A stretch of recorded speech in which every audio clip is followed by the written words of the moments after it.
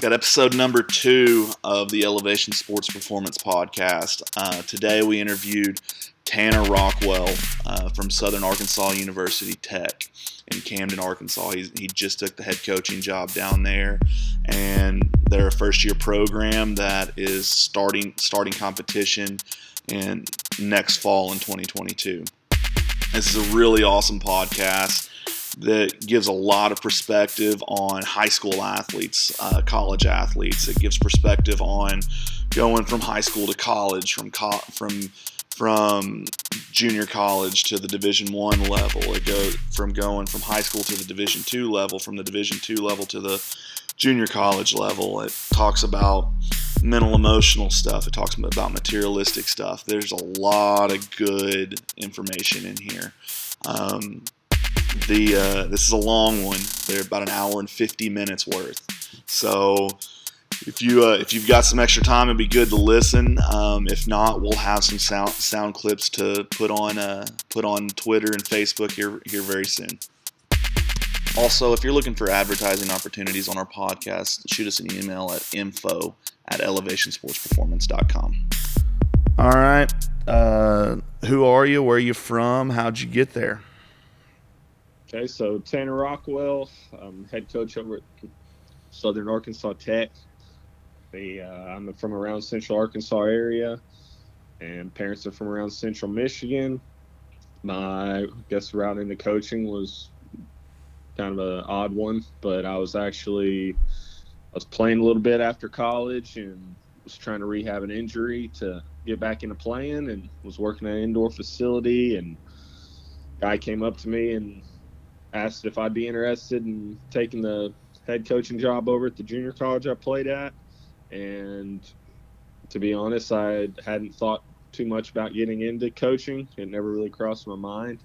And within about a week, it turned from those conversations to me taking the job at 23, 24 years old and kind of figuring out everything on the fly. Let's lean into high school a little bit first. What position did you play in high school, and where'd you go from high school? Yeah, so in high school, pretty much played shortstop full time. That I wasn't pitching. It was just one of those things that I know, especially in high school, a lot. It depends on a few different reasons, but usually the team around you, whoever fits in the best place. I mean, not everybody's always a natural position at where they're playing, but I kind of grew up playing shortstop my whole life and kind of stuck there throughout high school and got into college recruiting, and that was kind of the plan, was to stick at shortstop, and always was just fortunate enough to have a good arm and was always able to stay on the mound. But once I got into college, it was kind of a last minute decision, but was verbally committed to play over at Seminole State up in Oklahoma. I think they were ranked 3rd in the country at the time in junior college. And real late in the summer, I was playing just random summer game, and coach from Arkansas Tech came and watched me play, and it was a game that I was pitching and hitting in, and had one of those days. Hit a few home runs, and I think pitched 6 or 7 innings, and got offered a really good scholarship, and had a lot of friends and colleagues that were set to go there, and I felt a lot more, at home would be the right way to put it. To go there, and kind of changed my mind last minute and went to Arkansas Tech. So there's a lot there to lean into.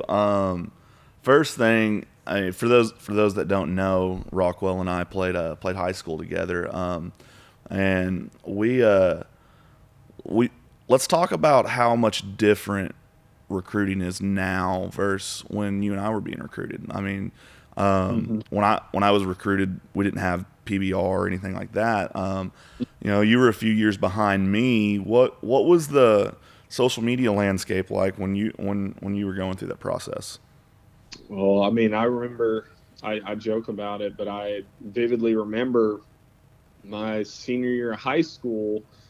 I didn't even know what Twitter was at the time. I remember I was actually sitting in a classroom in third period, and we were just sitting around killing time, and had somebody in class was talking about Twitter, and I really had no clue what it was. And Facebook was kind of the only social media that was around that kind of everybody was using back then, and there wasn't really a specific model for how people were using it. It was just kind of the only social media available. And you're posting pictures, statuses, just anything and everything, and which now has kind of been spread out a little bit with Twitter and Instagram and Facebook, and everything's kind of got its own little niche Were you now. using But that for recruiting at all, or I mean, absolutely, because I mean, for me, I don't even know if we thought about using Facebook for recruiting or anything like that. Were you using that for recruiting at all, or how were you getting your looks, or and yeah, how did that happen?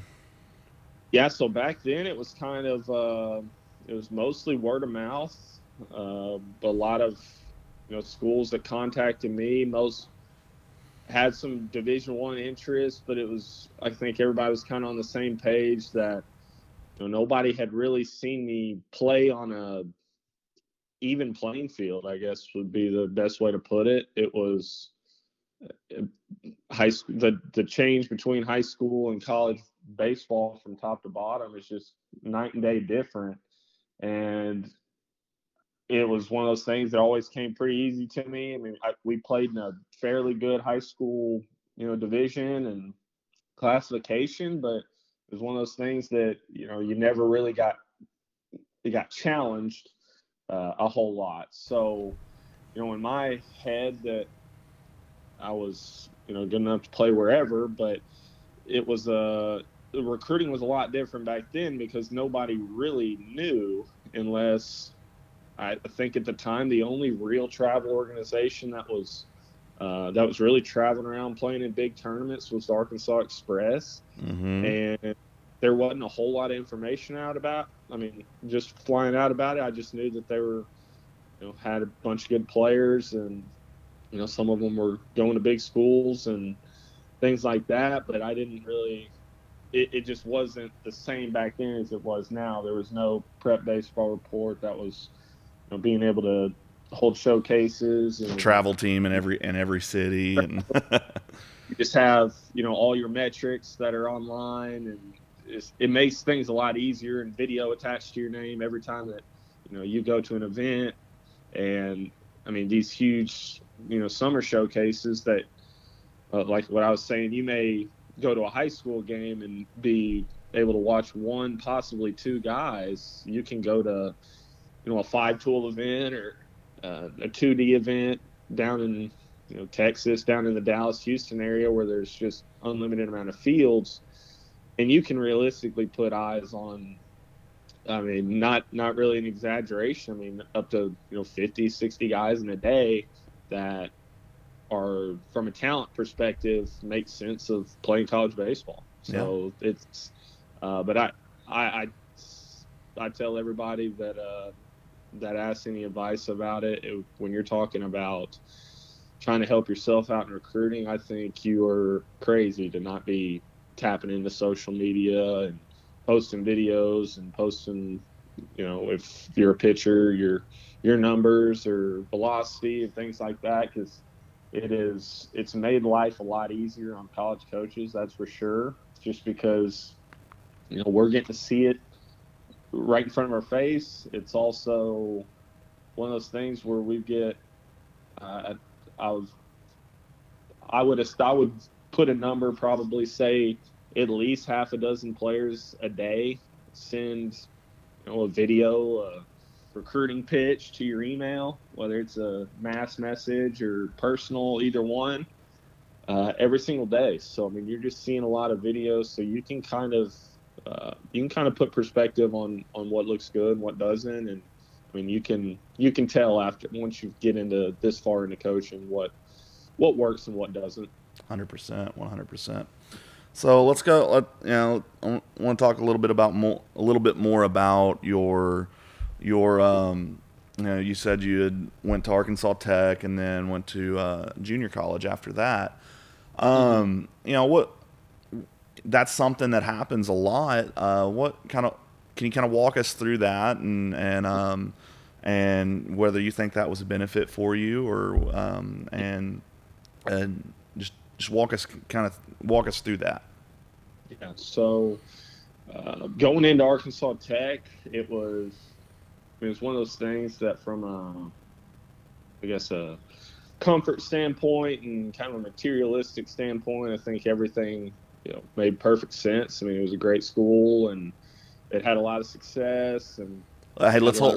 let's hold right there for a second. You said this part of our podcast could be brought to you by your very own business. We've had a lot of engagement already, and we are planning on growing as much as we can. If you're interested in getting your ad on our podcast, please shoot me over an email at info@elevationsportsperformance.com. That is info@elevationsportsperformance.com. Can you see both sides of that picture now, Mm-hmm. and how it and like in your response, I want you to if you can kind of talk about the materialistic side of everything as well.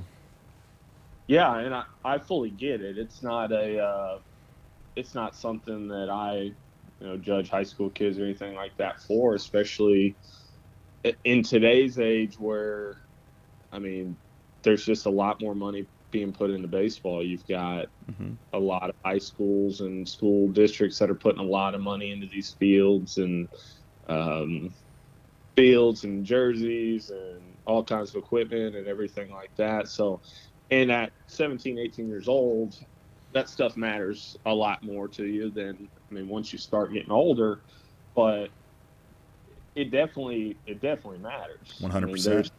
there's no doubt about it that kids that are going to play, especially younger guys, I mean, they want to look the part and they want all that, which is something that I've put into perspective. I don't shy away from, and I mean, my time at Washita, we made it a point to, try to get, and we used the guys a little bit too to get their input and see exactly what they were thinking too. But we want these guys to feel comfortable and they're feel like they're wanted and important and everything under the sun with things like that. But from once it kind of gets down into the baseball side of it, that stuff kind of goes out the door. And I learned that one really quick. I mean, when I was playing junior college, I mean, we had a home field to play, play practice or to play our games on in the spring. But as far as practice, when we kind of jumped around, practiced a few different places. We're living off campus in apartments. There was just a lot of things that kind of take for granted that were kind of taken away from you right then and there when I made that change. And really, it was the change in scenery was more of a. I mean, I put as much blame on myself as anything because I had a lot of false expectations probably going in at 18 years old. Uh, Hot shot shortstop that hadn't really struggled before and really played at that level of everybody being a good player like that before.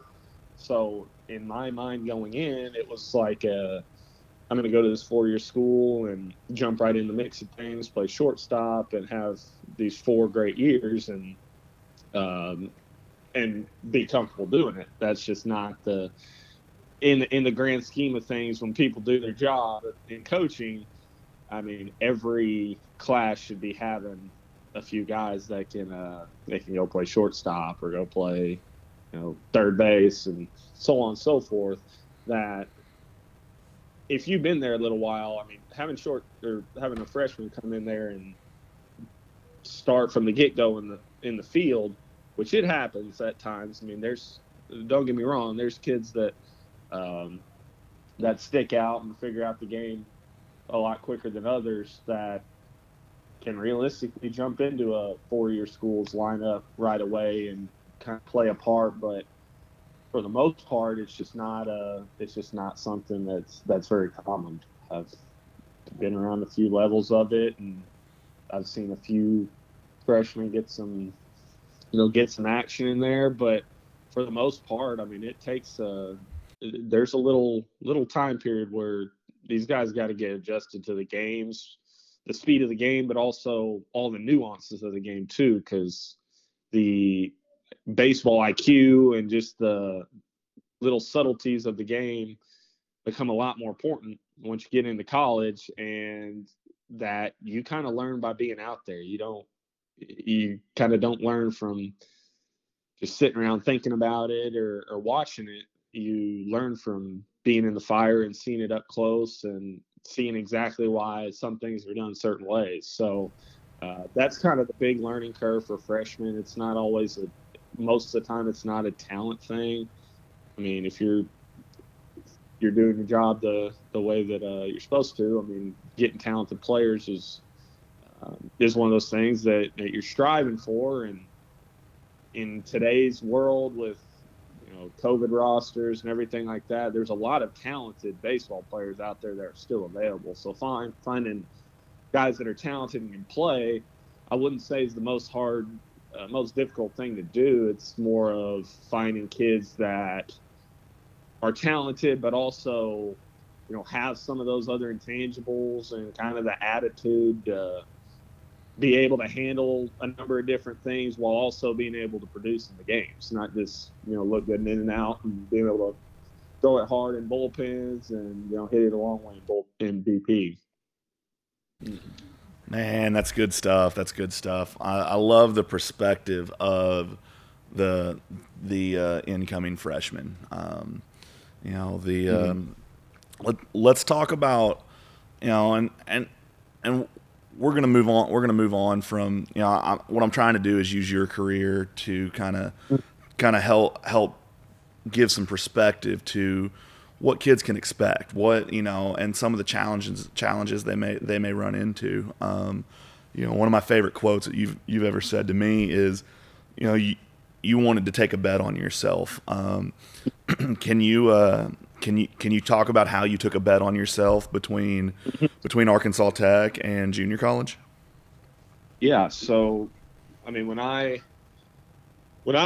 get going to Tech was one of the better things that had happened to me, honestly. I mean, it didn't work out at all the way that I had, pictured it in my head, but from the grand scheme of things, it kind of put me, put into perspective the level I needed to get to as far as just a polished baseball player and not just a talented one.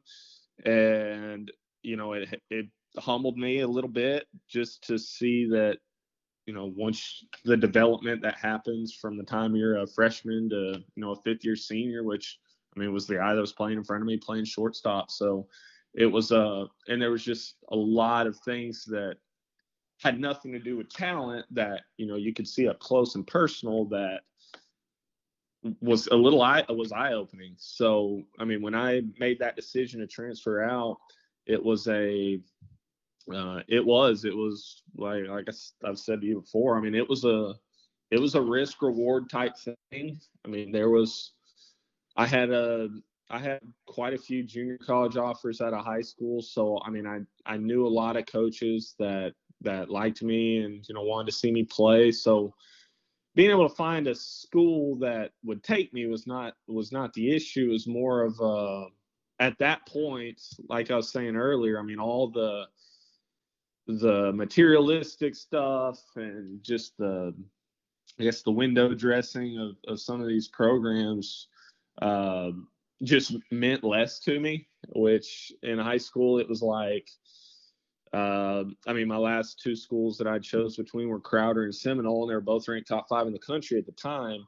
And that was like the driving force of my decision. It was like, these guys are 45, 50 games at the time. And, that was kind of the only thing that I cared about, like what their ranking was and, what they looked like on paper. And, when I made that decision to leave, it was kind of a decision for myself more than anything, of just getting into a position where I had the opportunity to go out there and show what I could do, because I knew from a talent standpoint that I felt like I could play anywhere.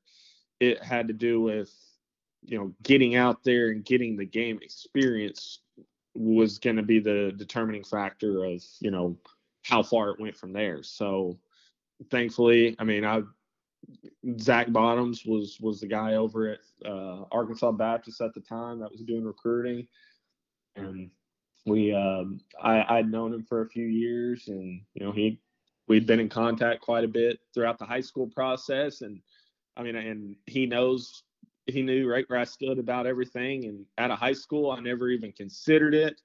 I knew it was in a good conference. I knew that I was going to get exposed to as good a baseball in junior college as I could have, but from like I said, just kind of that outside image standpoint, it was something I never even really considered, because I just kind of looked down on it a little bit and thought that it was, and that was me being young and not really understanding the whole grand scheme of things. And when I called him and told him that I was transferring and was looking for a place to get in there, and asked if there was spots available, and he welcomed me with open arms, which I mean, I'm thankful for, because at that point it could be very easy to blow me off with kind of the way that I approached the recruiting from him earlier on. So right. But also, and that kind of goes into my point of, with these high school kids, you just never know. With these coaches that are recruiting you, you just never know the situation that they're going to be in. I mean, the coaching world is so small that you're a phone call away from getting a new job or going into a new division or whatever in coaching, to where some of those kids that left a bad taste in your mouth, whether it be giving you the cold shoulder, or guys that you recruited committing without saying a word to you after you spent time watching them and bringing them on visits and stuff like that. I mean, that stuff sticks with coaches, and I mean, because we're people just like anybody else, and we unfortunately, I mean, that's just one of those things that you remember things like that, and next thing you know, if a guy gets a new job that can help you out along the line in the future, you might have burned a bridge there, which is just part of growing up and learning. But that's just part of life. But I think the big thing that helped me was when I got there. I wouldn't say that I had a spot or anything like that. Like, I still had to perform well, and thankfully, I mean, that when I came in at the beginning of that year in January, I played about as well as I could have to secure a spot on that team, to make sure I knew I was in the mix. And from then on, played every inning of every game for 2 years in a conference that had over 10 guys, I think, drafted off the mound in 2 years, and pretty much every conference game you were going into play, I mean, you're seeing especially for that time, a power arm. You're talking low to mid 90s, high 90s. I mean, some of the guys would run it up in the over 95, which was a little more uncommon back then. But I mean, you saw anywhere from in a conference starter from 87, 7 ish to, I mean, up to 97. So right, I mean, we had my second year in there that would go out there and sit 96, 98 for a few innings. So right. Well, let's push that forward just a little bit. Mm-hmm. Did that? How did you take it in a bet on yourself? How did that pay off? Well, I was fortunate, because I can honestly say probably for that next year and a half, I mean, baseball was kind of the only thing that I prioritized and thought about, and had 2 years about as good as I could have had there. And had some accolades coming out, and thankfully, I mean, I had, a number of, real big schools that were on me pretty hard, but also, I mean, any of the mid majors, around Arkansas, pretty much had a spot for me to pitch and hit at, and it really came down to I stayed a 2A guy all through junior college, and there's some teams that like me more on the mound. There's some teams that like me more at the plate. Most professional teams that liked me more on the mound, just from a projection standpoint. Because to be honest with you, I didn't put a whole lot of work into the pitching side of it. I'll be the first one to admit it. It was something that always came pretty easy to me. I always tried to work on velocity and stuff like that, but it was, I was just always fortunate. I really knew how to spin a breaking ball and had 2+ pitches that could get people out for a few innings. So it was, it came down to that and the fit and the want of exactly what they're seeing my role as being. And there were some big schools that really wanted me to come in and pitch out of the bullpen. That was just something that at the time was just not ready to make that decision. And hindsight, I don't regret it for a second, but ended up going to Arkansas Little Rock for pretty much as easy of a financial burden as you can get, just because they treated me like 2 players pretty much. So signed there to do both and pitch out of the back end of the bullpen and play infield for them. And it was one of those things that it was from a raw tool standpoint, which I think people lose sight of being the main driving factor of guys going Division I and playing at these schools, which in some aspects is close to the truth. But the difference is, is that all these guys with all these tools know how to play. That's the big difference. The guys that now you're talking on the mound, most right-handers are, from a velocity standpoint, didn't change a whole lot from junior college to Division I, to be honest. And in some aspects, actually probably was a tick down from the junior college conference I played in. So the velocity was not an issue at all. That wasn't anything that was ever really too bothersome for me. But the difference was the polish of these guys on the mound is night and day different.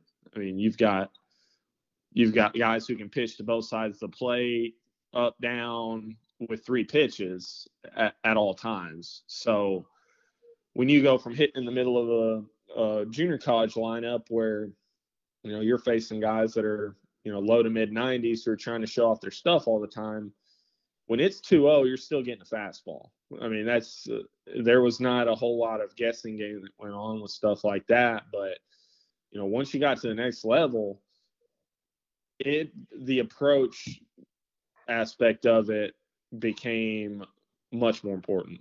I found myself a lot of at bats having to sit specific pitches and or specific locations of the plate and have to approach it that way, because you just never knew. And these guys were good enough to, if they saw you as a threat, they would throw you whatever pitch that they felt gave them the best chance to succeed, whether it made sense with the count or not. So that's a level of maturity in a hitter that's that's hard to find, whether it's junior college, whether it's high school, wherever you're at. That's a level of maturity that's just hard to find. So you say you got some accolades over in junior college. Let's talk about those accolades for just a second. In junior college, and then brag on yourself when you were at UALR as well. Well, I know you hate to do it, but you got to. No, both my years there at Baptist hovered around 400 average, and I think hit around just under 20 home runs in 2 years, and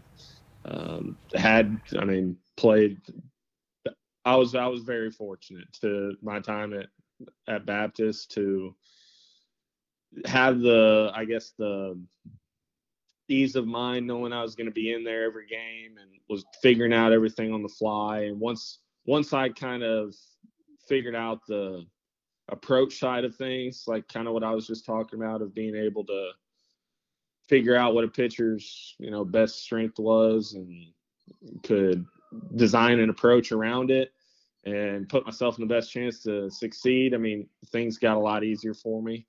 And I got to Arkansas, Little Rock, and had, 2 good years there. And my last year battled some injuries, but from a, just pure hitting standpoint, still performed okay. And got on all Sun Belt both years there, and had a chance to keep playing a little bit. And ultimately it came down to the rehab and injuries is one of those things that I have the utmost respect for anybody that are being able to do it. I can honestly say I never dealt with any injuries whatsoever until my last year of college, and it took a huge toll on me from a mental side of it more than anything. I dealt with some leg injuries that there wasn't a real fix for. It was quads and hamstrings, and it was disheartening to not be able to, pick up and run like you used to, or be able to move like you used to, just based strictly off things like that. So it was, but loved my time there. I went through two different coaching staffs, and had a lot of respect for both of them. And still, you were there the first year of current coach Chris Curry, right? Yes. So my senior year, I was actually off playing in the Northwoods League, and the coaching staff that I just played for had gotten fired over Christmas break, and we had kind of been told in fewer words that we would kind of have a free transfer out for the most part from everything that we understood. So I had some guys on my team that played at some big schools, and at that point was coming off a really good year at Little Rock, and knew that as far as getting onto a roster, I could probably find my way onto probably about any roster at that point. This is, pre-transfer portal and stuff like that. There's just not a whole lot of guys with that kind of experience that just come open out of the blue looking for a school. So I knew that I kind of had a free route out if I wanted it. And I was kind of exploring schools just because I had no idea exactly the process I was going to go on with finding a new coach. And I got a call from Coach Curry one night after a game, and we talked for just about 30 minutes about just everything going on. He had told me that he had just gotten the head coaching job over there, and that he was wanting to do whatever he could to make sure that I'd come back. And at that point, I was still kind of on the fence. I didn't know Coach Curry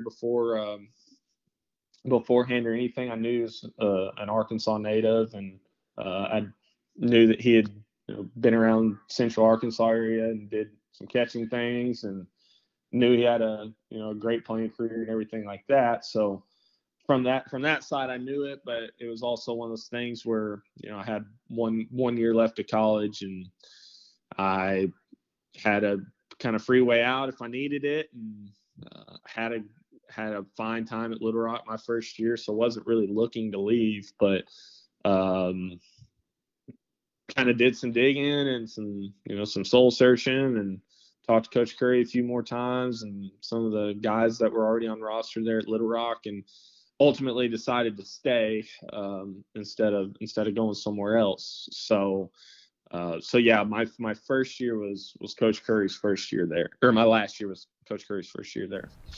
That's good stuff. Well, I think there was a lot of good perspective in all of that. I hate to make you sit there and talk about yourself for a while, but But your story is a story that I know pretty well. I feel like I've been pretty close to you through a lot of it, and and so I think there's a lot to learn from as far as perspective and as far as just teaching guy. I mean, I bring your name up all the time when I'm talking to my guys, and and whether it's taking a bet on themselves, whether it's understand, like that's the one I bring up all the time. I mean, because that takes a lot of self-reflection to sit back and do that. So now let's go over into where you're at now, SAU Tech, and now where tell everybody where that's located, and then let's go let's delve into that a little bit. Let's talk about SAU Tech. Yeah, so Southern Arkansas Tech's down in Camden, Arkansas. The campus has been there, almost 70 years. So I mean, it's been around the area for a long time. So people, around campus are very familiar with it.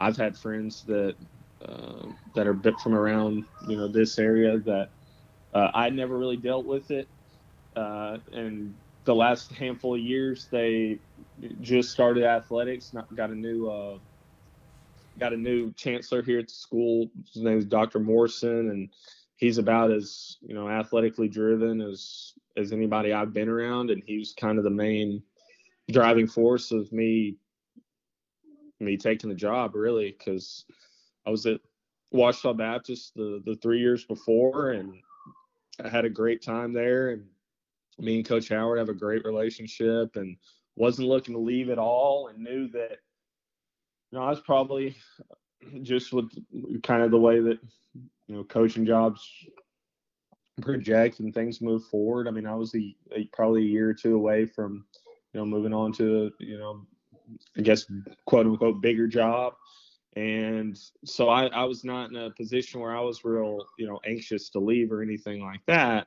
But when I got contacted about the possibility of taking that job, I just from my first year coaching and dealing with a lot of the things that I had to deal with, I had a million questions for them and a lot of boxes I need checked of things that I just feel like are completely necessary and things that are required for a good junior college program. Just because, just from seeing it from the inside, from playing and also coaching in it before, there's programs that are successful. It's not by accident. I mean, you got good coaching staffs and good resources, and you can put together a good team. But I think in today's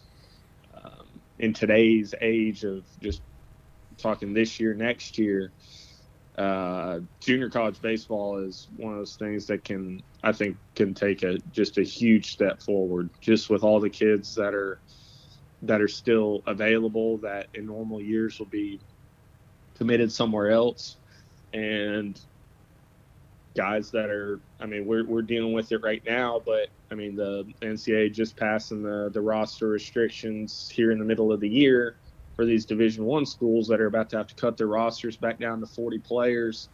There's just a lot of players available out there that if you work hard enough and you go out and really dig through the mess of all the players out there, I mean, you can put a good, talented team out there. And I think the big thing about it was we were set up from the beginning to do so. Yeah. The school had already started 3 sports before baseball, and 2 of them were nationally ranked in the preseason, both basketball teams, and then softball team won the region the first year they were in it and finished runner-up last year, and feel really good about their team this year again. So that kind of stuff doesn't happen by accident, and colleges at this level they don't succeed by not having resources in place to do so. I mean, oh man, support is everything.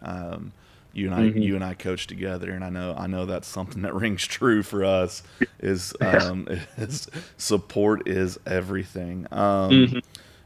So let's go into, like, this is your first year.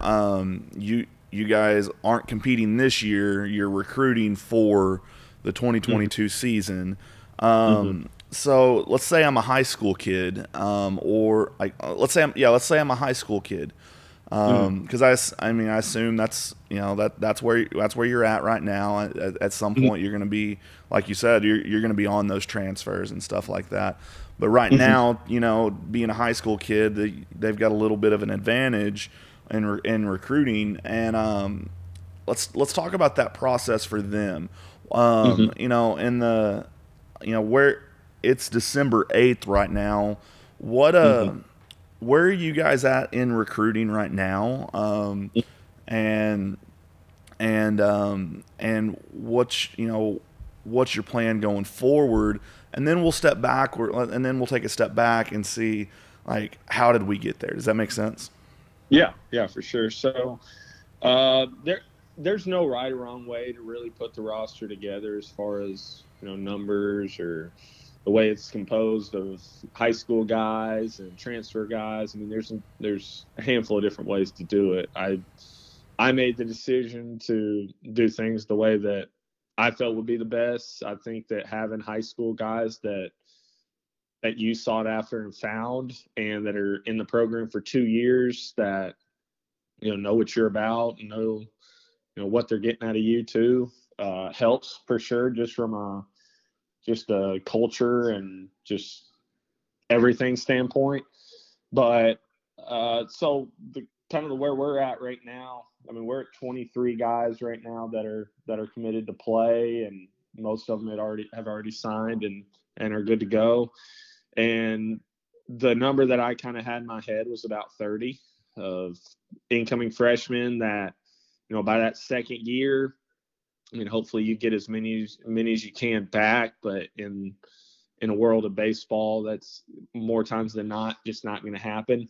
It's so to hover around the 25 to 30 mark of the freshman incoming class, to where you can sprinkle in a number of transfer type guys that give you a little bit more maturity and just some game experience. That their main recruiting pitch to come to school there is the opportunity. It's to have a chance to get in there to play.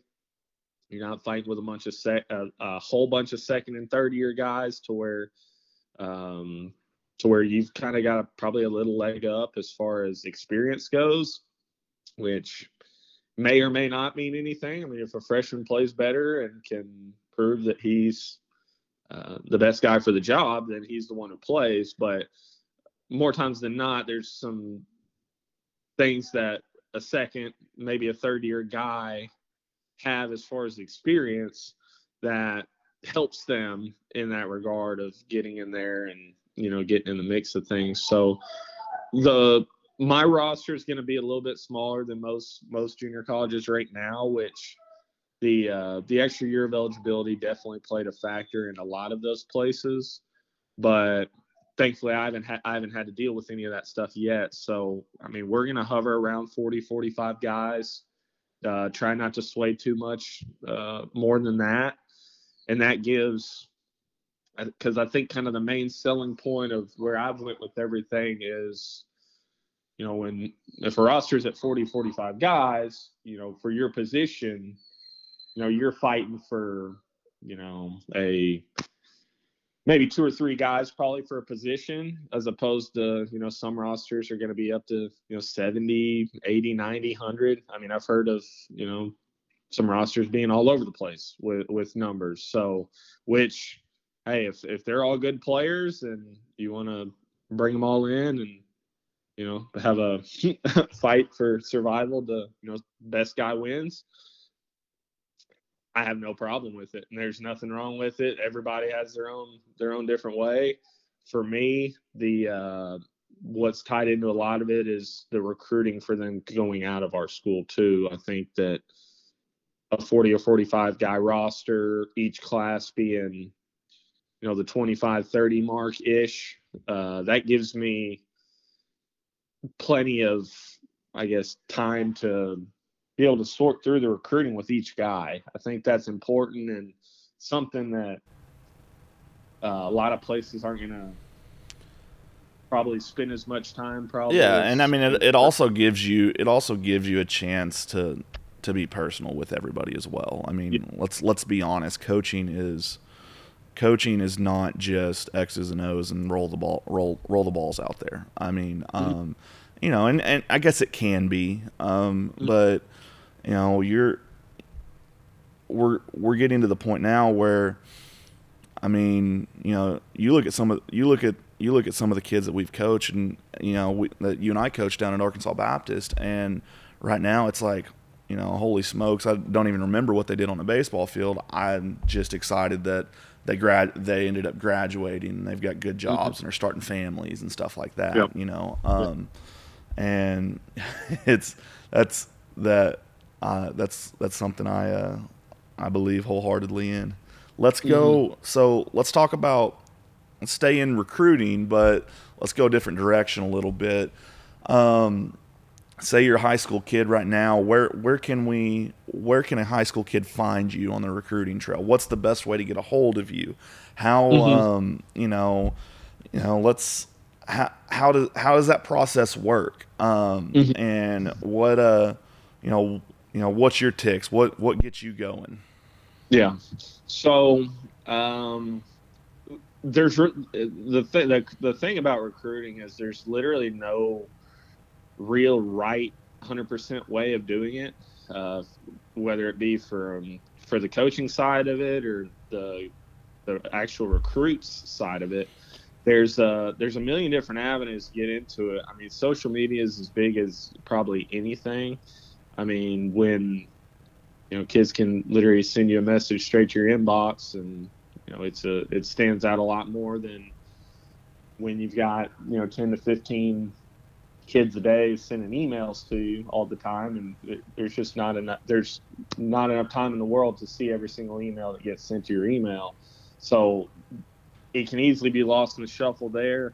But I mean, social media is a huge thing, and on the coaching side, but I think it's crazy that for anybody who's not embraced it at this point, just because it's such a helpful tool with keeping up with guys and just staying in touch and seeing how they're progressing and stuff like that. And I was joking around we had a kid on a campus visit the other day, and we were sitting around talking, and me and one of the parents got into a conversation about social media, and he didn't quite fully get. He admittedly didn't quite get the whole social media thing, and I was joking with him, and I was like, well, it's kind of like people, like kind of the old school people that still want to use a roadmap, is what I kind of compare to coaches who don't want to embrace social media. I mean, you're still going to get to where you're going for the most part, but it makes life a lot easier having that GPS right on your phone. That'll That's so, a good point. So give us some events that you're going to. You mentioned Dallas. You guys are relatively close down there. And when I mean events, I don't mean like, I mean, are you spending most of your time recruiting showcase tournaments? Are you spending most of your time going to a Division I camp and being one of the coaches that help out? Are you spending most of your time doing your own showcases? Kind of give us some light into that. Yeah, so it's been kind of a healthy mix of everything. I mean, we ran our first prospect camp about a month ago, had a good showing from it. I mean, had a handful of kids get offered from it, a handful more kids. When you say a handful, how many? I think actual official offers at this point, I think there were four or five that were, I mean, almost directly related to the camp. I mean, it was, I knew of the kids beforehand, but seeing it up close and personal is what got them the offer. It it wasn't a he said, she said thing that somebody just told me that they could play. Let's stop there. Let's lean into that real quick. I know you know where I'm going with this. How many phone calls do you get saying, "Hey, you should really take this guy"? I mean, myself included, like, everybody included, like how many times do you get that phone call like, "Man, Rock, you got to commit this kid, you got to sign this kid," Yeah. and and how big of a difference does it make for that kid for you to see him in person? Well, for me, I mean, it's different for everybody, but for me, I mean, I've got a handful of people that I know and can really trust that aren't going to oversell a player. Yep. I mean, they're just going to exactly, what it is, and that's just take it or leave it. I mean, thankfully, you're kind of included in that. I mean, if anything, you're just going to shoot it to me straight. So I know I can trust you about just players, but that comes with also, relationships of people too. But there's no way that from the outside looking in, I mean, unless there's been a player that they sent me before that has been exactly, what they've said, which is a hard thing to do. I'm not saying it's easy, and it's not always intentional that somebody oversells players or anything like that. But if somebody calls and tells me that I need to take a player, for the most part, I mean, if somebody's calling my phone or texting my phone and we're having a conversation, I'm definitely going to definitely look into the kid. I mean, there's no doubt about it. I mean, it definitely helps the kid's cause 100%. But as far as full on taking them and getting them on the team, I mean, that ultimately is going to come down to me in my own eyes, because they don't lie to you. They don't. And not saying that the people are out there. I mean, it's just like it's hard to beat your own eyes. Yeah.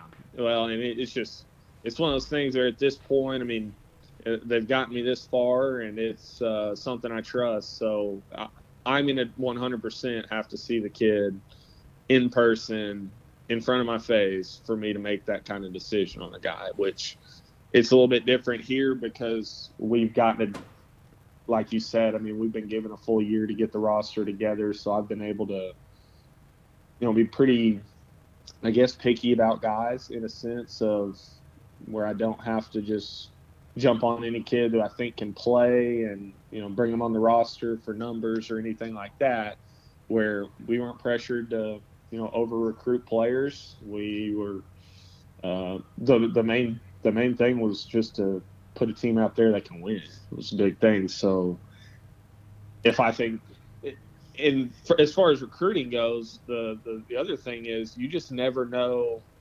Not every kid out there is a 3-4 tool guy that can go out there and help you in all aspects of the game. That's just not realistic. And if there's very few schools that can sort through players enough to be able to only recruit that kind of guy. Right. But for the most part, I mean, you're kind of assembling a team of, all different types of things that these guys are good at, whether it be a guy that can just really, really run, or a guy who doesn't necessarily throw that hard, but throws a really good breaking ball and possibly can project, or a guy who can just really play the field or really catch, or there are a number of different things, or can just really hit and can't play defense. I mean, you need a little bit of variety. So it's one of those things that you kind of got to take a hard look at your roster and kind of see what the vision is before it's out there of, what do we actually need as opposed to with what we've already got. So, but kind of to answer your question, I mean, everybody's got a guy or two that they want to help out and try to get to a school. But ultimately, I mean, for the most part with me, it comes down to they got to help you win. Yeah, I mean, it does. There's just because it's not fair to the kid if they get sold a pipe dream of something that you don't actually see. If they come in thinking that they're going to be a 35, 40 game starting guy as a freshman, where, you see him as a guy who, can possibly come in and, get you a few innings or play a few games or, play in the midweeks and stuff like that. I mean, there's a lot of levels to, I guess, the usage of some of these guys. I mean, there's just the teams I've been a part of. And some of it may just be a program guy. I mean, like that's, you mentioned, I was very glad you said when you were talking that you said that that if anything I'm gonna be brutally honest with you. That's my biggest. I mean, that's my biggest goal in all of this. As far as like I said, I've coached it at the level, and I understand. I feel like I have a good understanding of where what level kids are and stuff. But at the end of the day, if I call you and sell you this kid and tell you he's going to be an absolute stud and he comes down there and craps the bed, I mean, that's not fair to you, that's not fair to me, and that's not fair to that kid. And the biggest thing is it's not fair to that kid. Unfortunately, the hard thing is and we've created this ourselves. We have 100% created this ourselves, and anybody that doesn't believe that's blind. Is when you take money, when you're taking money from these kids and they're playing on these teams because they want to get recruited. They're 100% playing on these teams because they want to get recruited. When you take that money, and there's an expectation that those kids have, there's an expectation that the coaches are trying to feel, stuff like that, and that's the I try really hard to tell my kids that you're paying me to be honest with you. You're not necessarily paying me to get you into college. You're paying me to be honest with you. If you really want to play college baseball, there's probably a fit for everybody. You can find a fit for everybody. You may have to go 15 hours away from home and be on that roster of 100, and be okay with paying $42,000 to go to school. That's perfectly fine if that's what you want.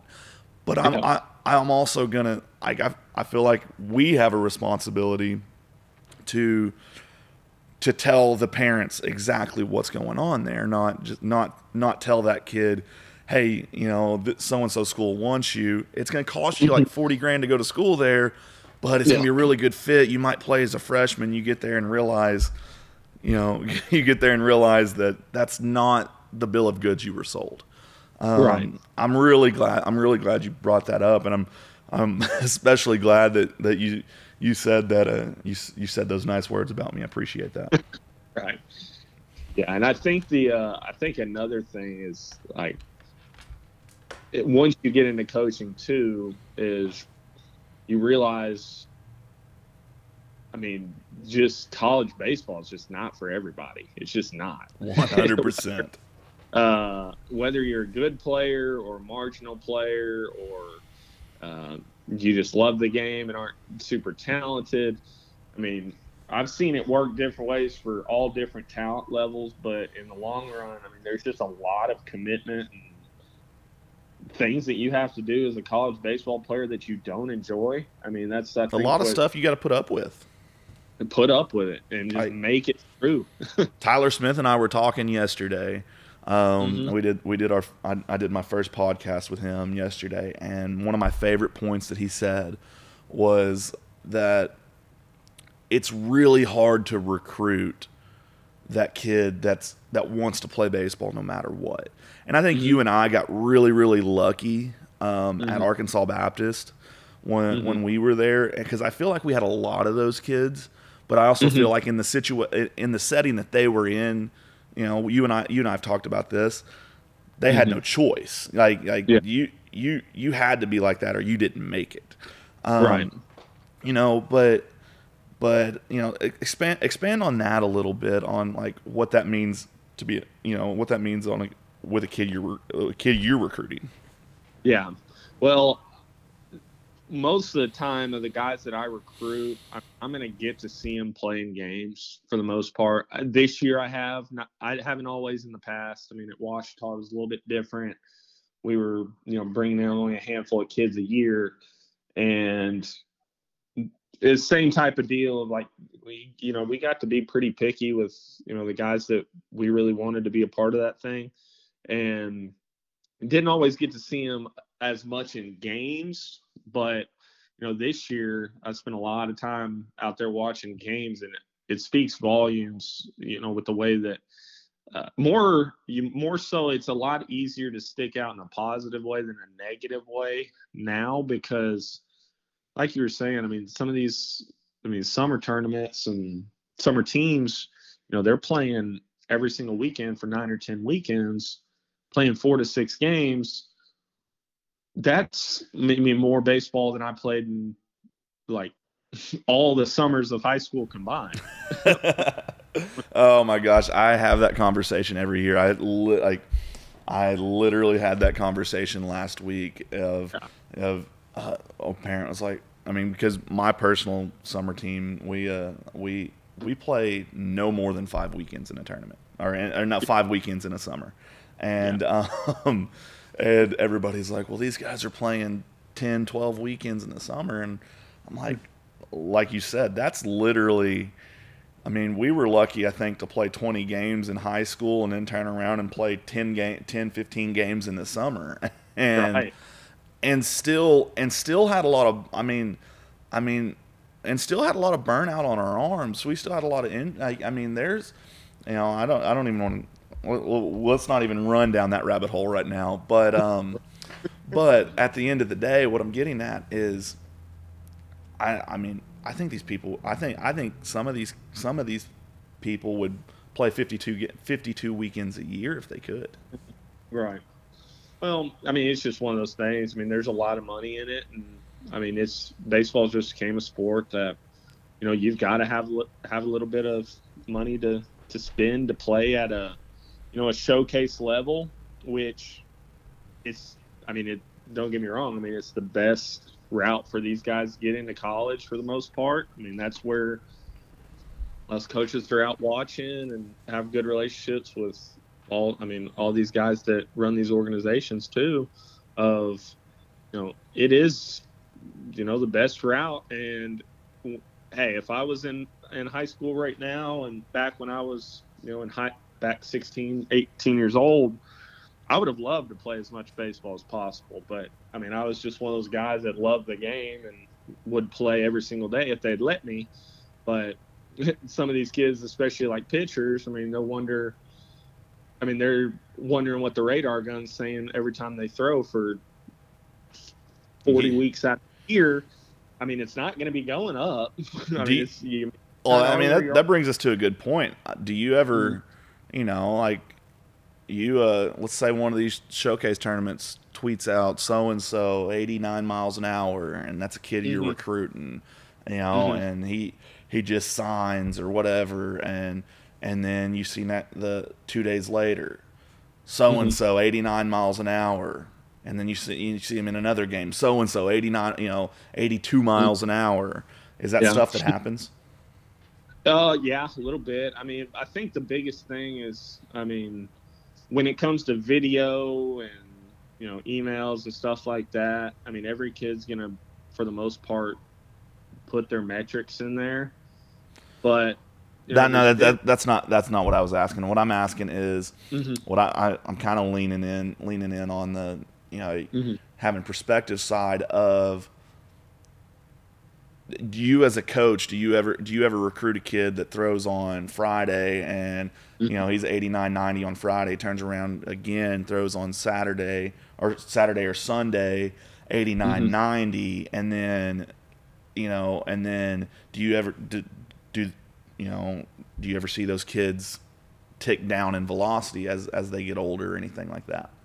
Yeah, there's no doubt about it. I mean, it can go a number of different ways depending on how these kids take care of their body. But I mean, I've seen plenty of kids that at 15, 16 years old, or mid 80s, which I mean at that age is bringing in there pretty good. And it just never really get much better because you showcase that kind of arm strength at 15, 16 years old. And you showcase it to death. No doubt. And there's no, I mean, you want to get that in front of every eye that'll watch it throw. But eventually, I mean, and these kids that are committing so early, especially freshmen, sophomores in high school, I mean, they're committing on projection. It's not the finished product anywhere close to it of what they are right there. So regardless of who they're committed to as a 15-year-old kid, I mean, if it doesn't get, like, if the projection doesn't keep going, then their route in college, is going to drastically change. Yeah. I mean, to play at a SEC level school and to be a really good, what I would say, a really good mid-major Division I player, I don't think kids realize how good at baseball you have to get. I mean, yeah, that is, oh my gosh. Just go watch baseball games. I mean, you and I live in the state of Arkansas. Hopefully there's, we had our first episode yesterday, and we got over 1,000 listens in the first 2 days, which I'm really grateful for. So I'm hoping there's people all over the country. But you and I, we're in the state of Arkansas right now. And Arkansas is littered with Division IIs, Division II junior colleges, Division III junior colleges. There's Division I junior colleges really close around. We've got NAIA schools. We've got University of Arkansas, University of Central Arkansas, UALR, Arkansas State, University of Arkansas Pine Bluff. There's five Division I schools, one Power 5 school, and each one of those schools, they're bringing in schools to play them from around the country. I mean, how important would it be for a high school kid to go to Russellville and watch, Russellville play Monticello, or a Ouachita play Henderson, or watch, UCA play UALR? Like how much? Let's talk about that for a second. I mean, if you're a high school kid who's probably if you're already a senior, it may be, bordering too late, but especially as a sophomore, junior in high school, you need to go watch as many college baseball games as you can, because I think probably the biggest problem in recruiting in general is these kids have no clue what level they fit in at. I think that's the biggest thing of, they go off of more who commits to certain schools. What's going on Twitter, and what mom and dad think. Yeah, exactly. I hate to be that guy and say that, but unfortunately, that's the way it is. I mean, I'm sure. It's been a while since you've been in more of the high school showcase, like dealing with the showcase parents and stuff like that. But I field those questions all the time of, oh my gosh, this guy committed here, this guy committed here. Well, these parents don't realize how much pressure they're putting on these kids, and these kids are the parents are putting the pressure on them, and the kids turn around and they're sitting there watching Twitter, all this stuff. That kid's a freshman. Well, yeah, he committed because he's a freshman. He's throwing 83 to 85 with a really good breaking ball right now, and he's 6'4". That kid's committed. But does that mean, what they don't realize is that, the 7 or 8 of those kids that get asked to go to a junior college or go to another school the month before school starts, or the junior college kid that gets in and I mean, you mentioned it earlier, cutting those rosters back down to 40 because of COVID.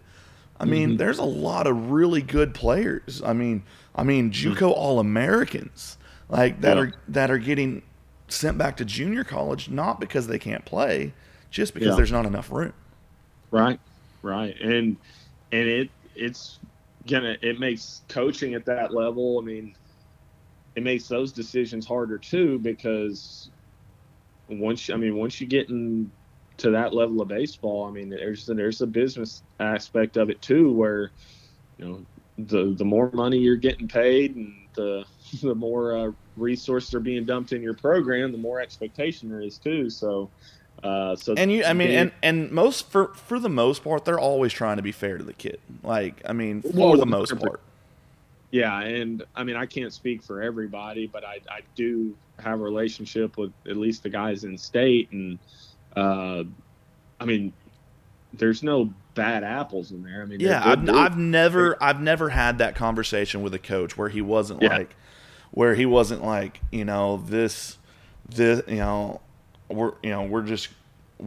don't care about it. It's like, man, this sucks, but it's the situation we're in, so we have to deal with it.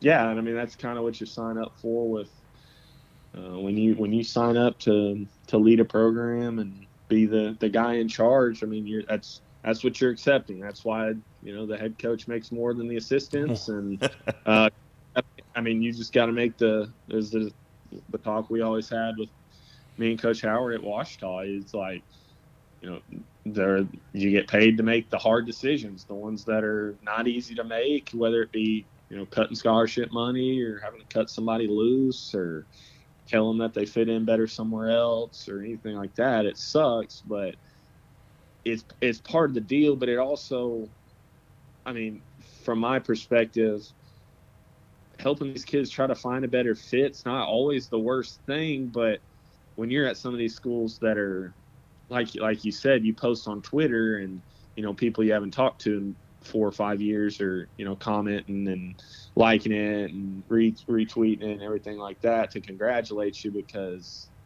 they want a kind of a little piece of the everybody wants to say, hey, I know that guy. Hey, I know that guy.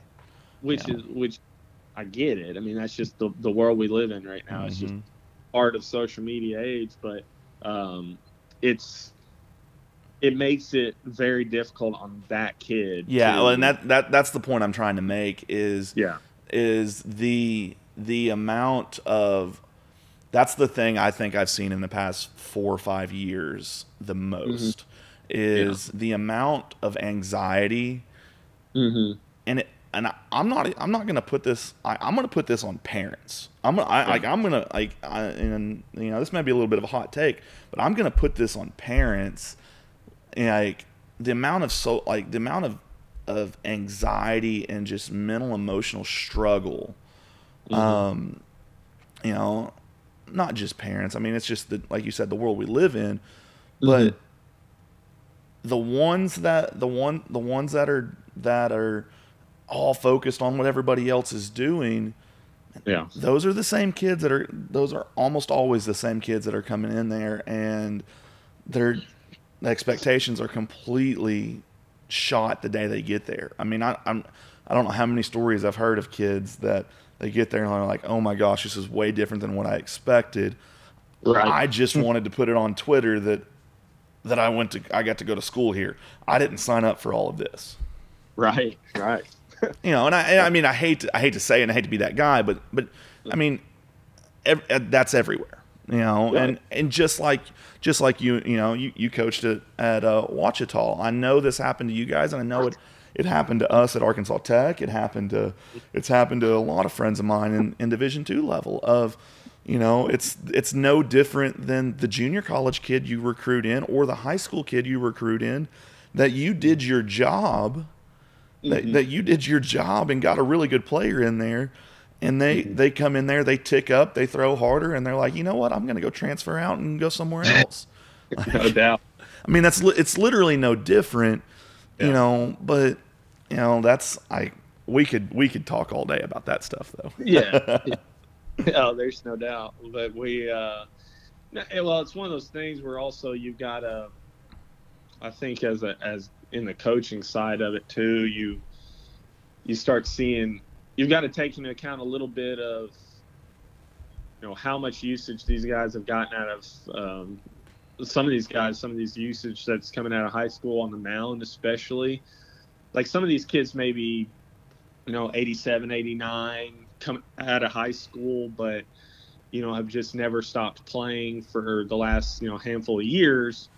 Mm-hmm. Whereas you see this more in Arkansas, but like if you get a hold of some of these smaller town kids from Arkansas or guys that haven't like really played a bunch of showcase ball and that everybody kind of know about.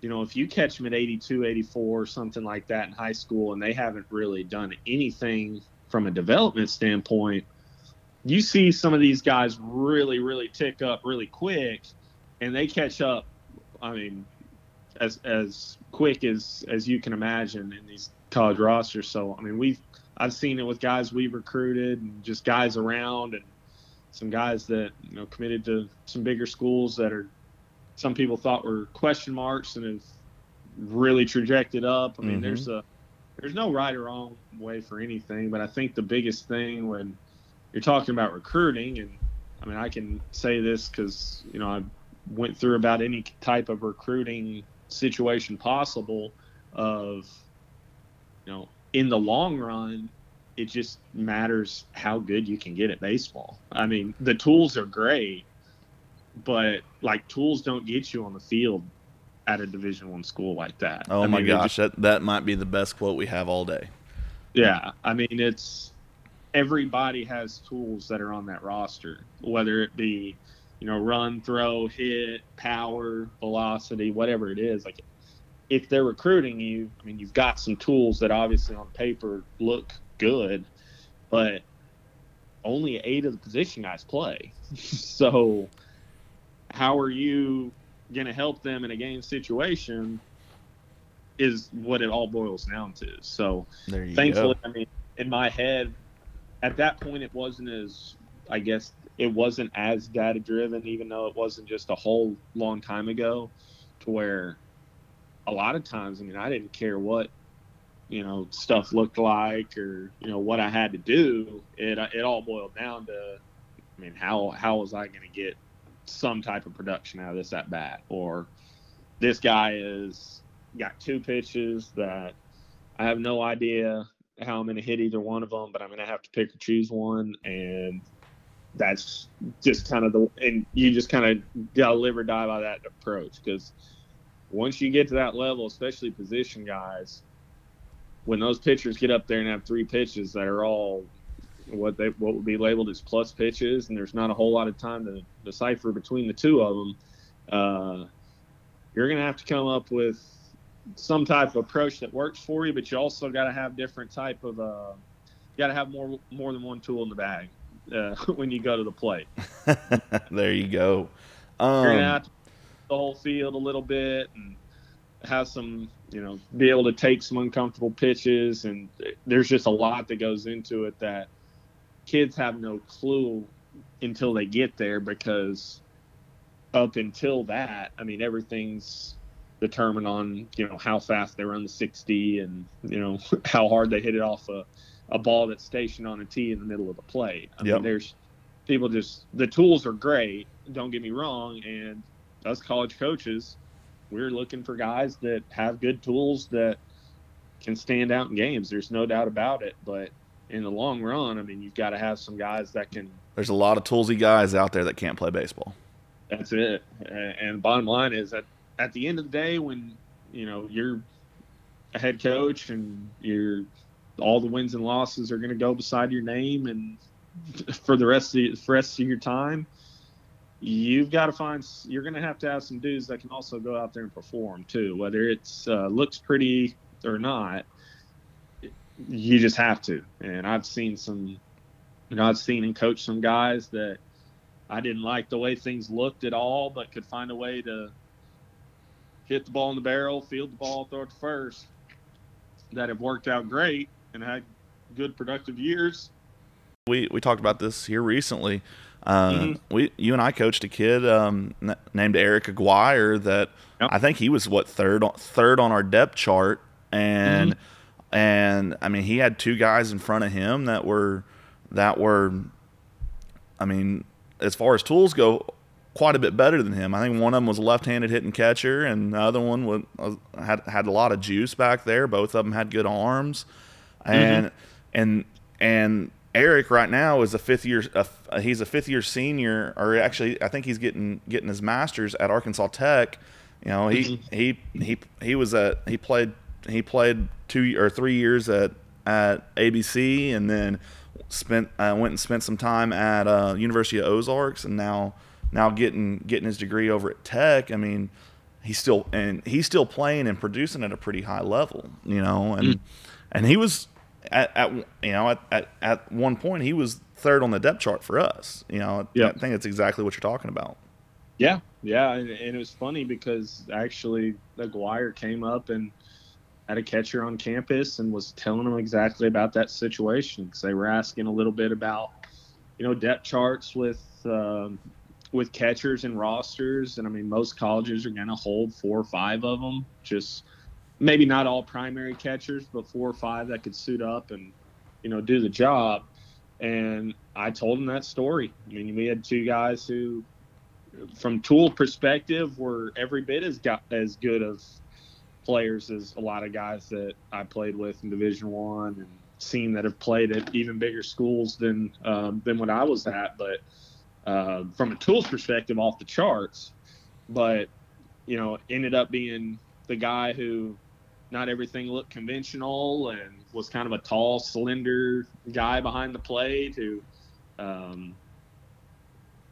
he ended up being, the guy who caught, I think he caught 44 of the 50 games or whatever we played that year. I mean, right. It's just, and it goes back to what we were talking about earlier in the conversation that Tyler and I had just yesterday was, I mean, that guy is the epitome of the guy he's gonna play baseball no matter what. Like you're not gonna be able to tell that kid no. He's gonna find a way into the lineup, and you may look at him and say, hey, you may not be our starter day one, and he'll look. I mean, he'll look right back at you and say that's okay. But in his mind, he knows I'll get my day, and when I get my day, I'm taking it, and you're not getting it back. And that's literally who that guy is. And I can't wait to see how good he does down at Arkansas Tech. I'm really excited to watch him this year. Well, another thing it ties into a little bit is like what we were just talking about is, I mean, from a tools perspective, I mean, the best tool Eric had was the run tool. And at the catcher, that's like, I mean, a unicorn back there, a guy who, I mean, could really move back there, could really run the bases and get down the line. But, I mean, nobody would sit there and project him for, much power or hit for a super high average, and didn't have a phenomenal arm or anything like that, but caught a good ball and could run. But that ties into that dude really loved baseball and was going to do anything in his power to do something productive. And he's had a great career. You know what I mean? I mean, he's had a really good career. He helped. I mean, the games that we won down at Arkansas Baptist, he was a huge part of every one of those. And I mean, I love to celebrate those guys. I really love to celebrate those guys. We got lucky and I think you and I got lucky and had a lot of those guys. Kimwell, Thomas Rivera, Marcus Bracey. I mean, there was a lot of Hunter Pogue. There's a lot of those guys. Ashton Leach. I mean, there's a lot more in there that we could talk about. Like, but I just really enjoy celebrating those guys. Hey, if you're in the baseball sector and trying to connect with baseball people, and you feel like you need to get your name out there, shoot us an email over at info@elevationsportsperformance.com. We'll have some advertising opportunities for you on our podcast and YouTube and other things going forward. Again, that's info@elevationsportsperformance.com. Let's talk a little bit about the timeline of these kids. Yeah, I mean, it varies a little bit from age to age, especially in high school.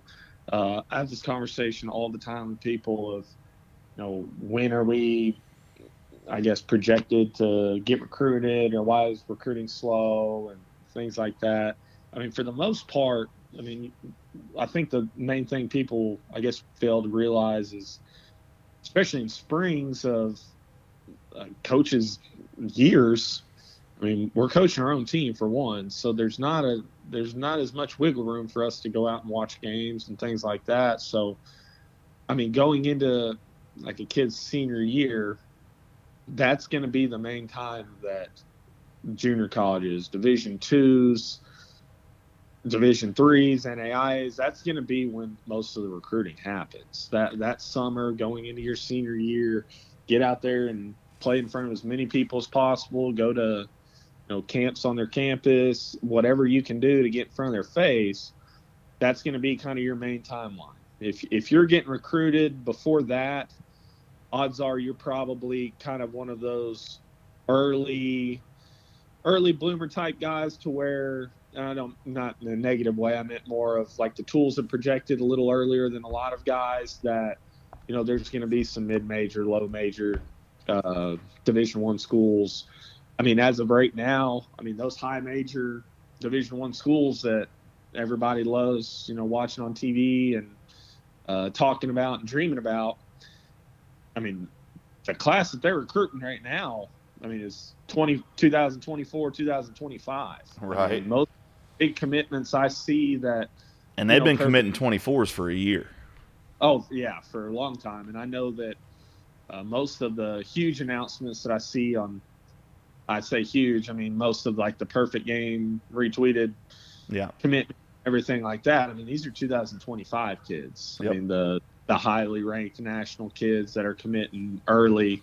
These guys are freshmen in high school. So if you're a senior in high school and you've never heard from some of these schools, which most of them haven't, the timeline for that's probably pretty close to over. There's going to be a special circumstance here or there maybe that would say otherwise, but for the most part,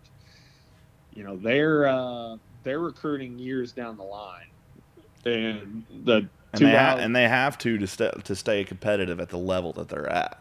100%. It turned into everybody wants to villainize that, and I understand the want to villainize it. I understand that, but it's also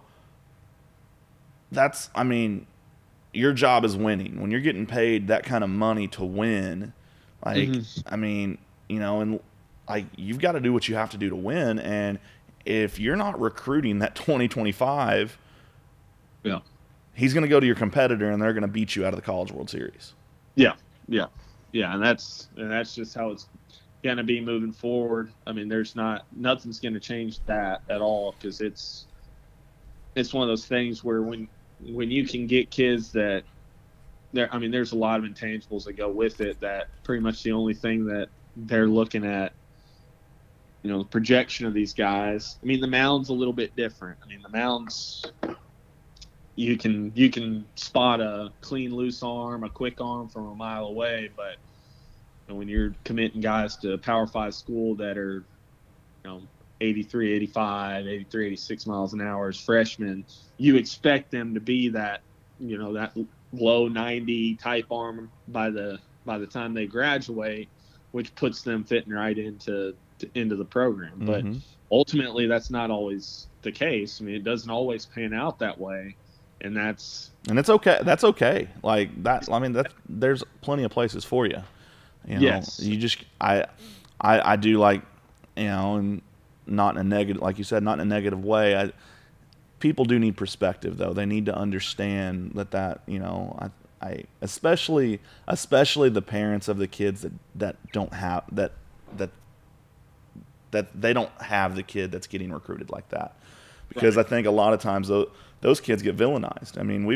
I've got a kid in here that's 14 years old and can really chuck it, and I guarantee you that if that kid ends up committing early, everybody's gonna be like, oh my gosh, well I'm as good as that kid. Da da da da da da. Well, no, like at the end of the day, like you're putting a lot of pressure on everybody, on your own son, and right. that comes out down the road. But that's a subject that really gets me going, as you can see. Let's I've got two questions I want to kind of wrap everything up on. In the light of a high school player, Mm-hmm. Give us some advice. I'm going to ask this for a high school player, and I'm going to ask this in the terms of a junior college player. For the Yeah. high school player that is a senior right now, Mm-hmm. and I know you deal with these guys all the time. Mm-hmm. That is, say he's went and played this summer, felt like he had a good summer, and just can't understand why he's not getting the opportunities that he feels like he should be getting right now, or Mm-hmm. and he just doesn't have. Like he's kind of getting punched in the face a little bit with, hey, there's you don't have near the opportunities that you thought you were going to have. Mm-hmm. What advice do you have for that kid? Mm-hmm. And what measures would you take for a kid like that? Well, I think the big thing with, I mean, guys in recruiting and everything like that, I mean, you've got to do some work on your part, for one, of trying to get in front of as many coaches as possible. And if whatever model you're using is not working, I mean, like I said before, there's no right or wrong way to do it. Some guys get recruited handfuls of different ways. I mean, signed kids from showcases, from our own camps, from, seeing kids on Twitter. I mean, there's a million different I'm ways talking that. about the kid that's done all of those, and he's struggling. He's struggling with the, you know, he's struggling with the thought of only having that one place to go. He thought he was going to be a highly recruited kid. He thought he's going to have 3 or 4 different schools to pick from, stuff like that, and he's got a walk-on opportunity. What advice do you give to that kid? Yeah. I mean, it comes down to, you got to change your priorities a little bit and concentrate more on the development side of it, because guys that are that proactive, which I'll be honest. I mean, we've signed some kids that are like ultra proactive. That, I mean, every time that you're looking around, he's sending an email or a text or videos of them or everything like that. If a kid's that proactive and he's showing that much interest and he's actually good enough to play at the level that you're at, you're probably going to end up taking that kid, just because, like what we talked about earlier, it comes down to more than tools and everything like that. But obviously that kid's got some initiative and really wants to play. And also, what we talked about earlier, there's more levels to just being in there and being a 30-40 game starting guy. Guy can help out, and he's that type of he's going to make your program better. Exactly. I mean, that's what the reason I asked that question is because I see it all the time of, that high school freshman, sophomore, junior, they're so gung ho and ready and stuff, but when it comes time to recruit, when it comes time to get the recruiting done, and they start realizing, man, like this isn't the way that I thought it was going to be, and you start to realize, they start to have to do some self inventory of, is this really what I want to do? Right. Is this, and you had, like you said, you have to be that guy that you're talking about to be successful at that point. Yeah. You've got to focus on your development. You've got to take a bet on yourself. And what about the junior college kid? This is really relevant right now with COVID and them cutting it back to 40-man roster. What about that junior college kid that is really talented, that is getting, he's getting the love, but he's getting the love at some of these schools that he might get a lot of money at a lot of these schools, but he's not quite getting the love that he wants at the schools that he wants. He's not quite there yet. What advice do you have for those guys as far as being a JUCO sophomore? And I'm talking more on a mental side. Like you and I have been through the mental side of it, and it's really hard to equate that to a 19-year-old kid when we're 30 years old. You know what I mean? It's really hard to equate that. Like, what advice would you give to those guys? Well, I think the biggest thing in the recruiting as far as junior college is you've got to really boil down to what's the best fit for you, because when you're a sophomore in junior college, that means you got 2 years left of playing, which some of these guys are going to get 3 with the way things have gone. But for the most part, you're talking 2 years, the final 2 years of your career. You got to make the best fit choice for you too, and that doesn't always mean what the highest level in which you can play at. 100%. Not an easy decision to make, and I ended up having to make that decision at 19, 20 years old of, trying to play in the SEC and pitching out of the bullpen, or, fighting for a spot to get in there, or, going somewhere that realistically everything was kind of paid for and had a spot carved out for you. It ultimately boiled down to a few things, but I mean, going somewhere that somebody is invested in you and wants you to be a part of it and values you being there will, in my opinion, always trump all the perks of what maybe look a little better from the outside. And something else, I mean, to me, that'll, there's two sides to that coin, but like picking the right fit eliminates a lot of the insecurities a lot of baseball players have, because at the end of the day, I mean, you can say what you want about being, you got to be mentally tough to play this game, but 100%, like, being at the right place makes it easier to perform at a high level, if that makes sense. Right, and it doesn't always have to be just. I mean, you said that earlier about when you went to Arkansas Baptist, you felt free and able to go out there and just play. Yeah. And you look back and how much easier is the game to play when you feel like that versus, I think a lot of kids lose sight of that. Right. Yeah, and it's one of those things that, I mean, us as coaches too got to kind of put into perspective and try and help these guys as much as you can to give them a little bit of freedom, while also, there's a right and wrong way to do things too, and them understanding that whatever you're telling them is for their benefit, and if you give them feedback and you try and make it as much constructive as possible, but in reality, it's not always rainbows and butterflies. I mean, sometimes you got to have harsh conversations with guys and raise your voice a little bit and to get your point across. But the ultimately, when it comes down to playing in the games and reaching the level of, I guess, development that you're shooting for, and to play on that type of level, you've got to have a lot of different things that you can do to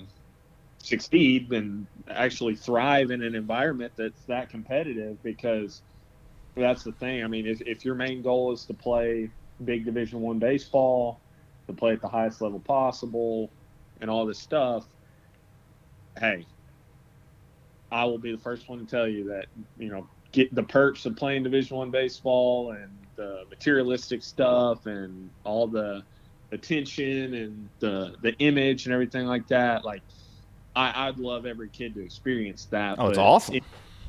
But in reality, it's not near as easy as it looks. No, in most kids. I mean, I heard a podcast yesterday with Matt Hobbs, and that he brought that up. He brought up that it, the kids that struggle, the kids that mentally struggle to deal with everything. It's not the physical. It's not being able to deal with it physically. It's being able to mentally deal with everything. I mean, they're asking a lot. They're asking them to do a lot on the baseball field. They're asking them to do a lot mentally on the baseball field. They're asking them to do a lot in the classroom. You're traveling a lot. I mean, there's like that stuff adds up. And I mean, that adds up in junior college, and it only gets worse. Yeah, Yeah, and I think that's probably, if I had to tell you as far as the huge difference between junior college and other four-year schools. So I've kind of seen every side of it, from coaching in junior college and Division II, and playing Division I and everything. But I think the biggest difference with junior college as opposed to like my time at Ouachita, I mean, we had kids play on that team that, I mean, they were good baseball players, don't get me wrong. I mean, the talent, they were all talented enough to be there, but the way they ended up there was all different ways. I mean, some kids were going there strictly for school, the fit of, the environment, the proximity to home, all this stuff. Whereas more times than not, the JUCO fit has more to do with, the baseball side of it. Like I've said a million times, I mean, the putting the investment in on yourself to get to the highest level that you can possibly get at. And everybody's pretty like-minded as far as the baseball side of it. I mean, they're all there to play baseball. Guys aren't coming to like these JUCOs and some of them in the middle of nowhere. I mean, to just hang out and go to school. I mean, they'll go do that somewhere where there's 20,000 kids on campus and have full campus life and stuff like that. Like, they're making the decision because it's a baseball decision. Hopefully they love the game. They find out pretty quick if they really do or not. Most of them, when they make their decision, think they love the game. And that's kind of the common point of everybody. When you start getting into 2-year or 4-year schools, whether it be NAIA, Division III, Division II, Division I, most of the guys are there to play baseball, just to be honest with you. But in junior college, it's more of kind of a Division I model, in that everybody on the baseball field, for the most part, has the same kind of, I guess, aspirations and drive as the other guy. The only difference is all these 40, 45 guys are within a year or two of the same age. Yep. So it's a very unique situation that it's my favorite level to be around, just because all these guys are figuring out on the fly of just how to live and get themselves out of bed in the morning and try to learn how to cook the most just simple meal of all time. I wish everybody could experience it. You know what I mean? I really do. I've had kids here recently that I had a conversation with a kid a year or two ago, and he was like, well, I don't want to, I have zero interest in going to the middle of some middle of nowhere junior college. Mm-hmm. and maybe this is immaturity of myself, but I'm sitting there like, then, like, the fact that you're willing to say that says everything says everything that needs to be said, if that makes sense. Well, because when you start, hearing people talk like that, where they really look down on the junior college aspect, it has everything to do with everything that doesn't include baseball. I mean, that they want to go to a school and hang out and have the college experience, which is fine. There's nothing wrong with that, but that makes you question, how much the kid actually loves baseball. Yeah. So, and ultimately what it boils down to, because the kids who don't really love it, they're not going to get those opportunities that the other guys do. And that's just, whether it's right or wrong, that's just the way of the world, and probably not going to change anytime soon, because there's just, like you said, a lot of things that you got to do on a day-to-day basis. If you think going to school in the middle of nowhere is the hardest decision you're ever going to have to make, and the hardest thing you're going to face, just wait until your first 2 weeks at college. I mean, just wait until you have to deal with everything that gets thrown at you.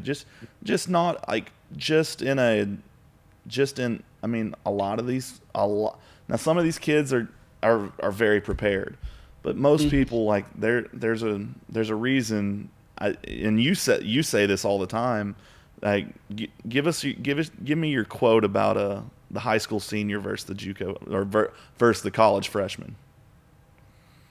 Well, I mean, it's night and day different. I mean, it's the biggest probably jump of, anybody's career that they make, and something the kids. Something you and I've always talked about, and I believe you were the one who said this quote to me, was the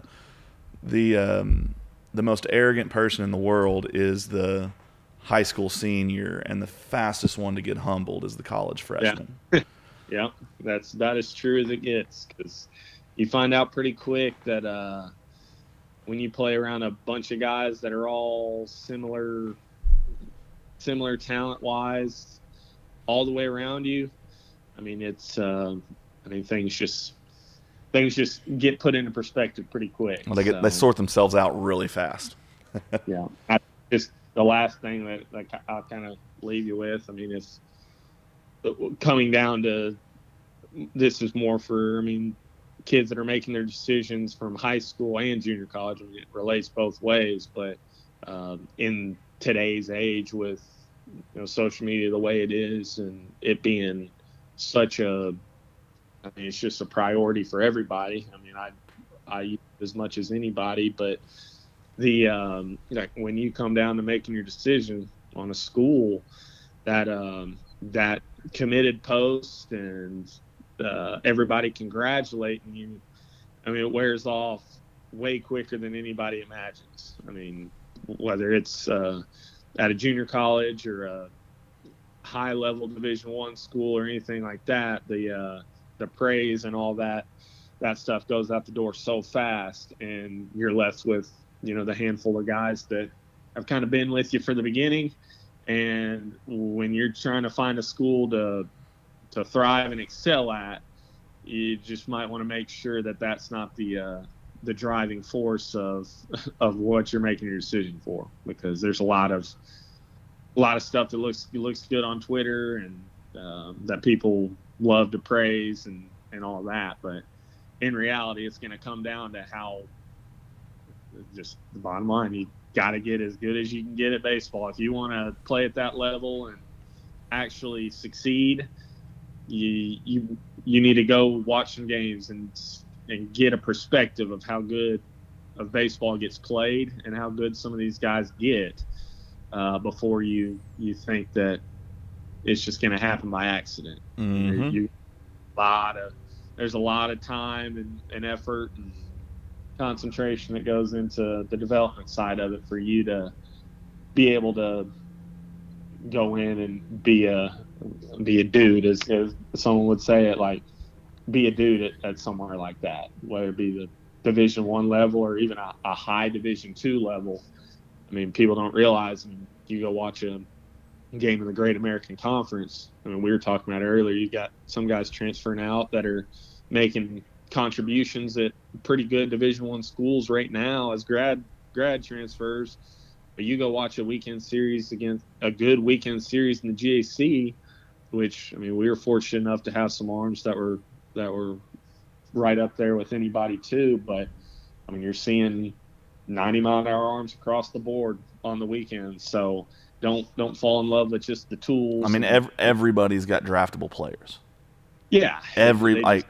I mean, at my time at Arkansas Tech, there's, the outfield that we had there was really, really good. There, like you said, I mean, there's a grad transfer that just went into a mid-major and is going to make a lot of good contributions. And I mean, the amount of depth that they have at that level now is, I mean, it's gotten way better here in here recently. But even then, like, it's baffling to me how many people just don't see college baseball games. Go see how many 6'6" runners there are out there. Go see how many 90-mile-an-hour arms there are out there. Go see how many home runs get hit in batting practice. Go see the the type. Go see the flight of the ball in batting practice of a Division II GAC game. Oh yeah, yeah. Like, I mean, it's just it's hard to really tell without trying to be smug or anything like that. It's hard to explain to parents and even even coaches at times too that haven't seen a high level Division II game up close and look down on it, or Division III or junior, especially junior college. I mean, even more importantly, but that don't understand how good the baseball is. yeah, we had players that were plenty good enough to play at a Division I school in some way, shape, or form, whether it's a middle of the order guy or a replacement guy or a pinch hitter or whatever. I mean, that ultimately is up to them and how much they produce. But from a talent perspective, are good enough to play at Division I school and make a roster or anything like that. But there's not just a whole heck of a lot of difference, and a lot of times there's no difference at all of the very good Division II player that has a lot of success, and then just your everyday middle of the road mid-major guy. I mean, there's just not a whole lot of difference in it. It boils down to just maturity levels and being able to handle a little higher level of baseball, or luck, not a whole lot different, or luck. I mean, just being at the right place at the right time. Yep, that's it. So, well, man, I appreciate everything. I think we got a lot of good stuff in today. I hope you enjoyed it. We'll circle back here, hopefully sooner than later, and do it again. For sure, absolutely. I appreciate you having me. All right, well, I'll see you later, bud. All right, man.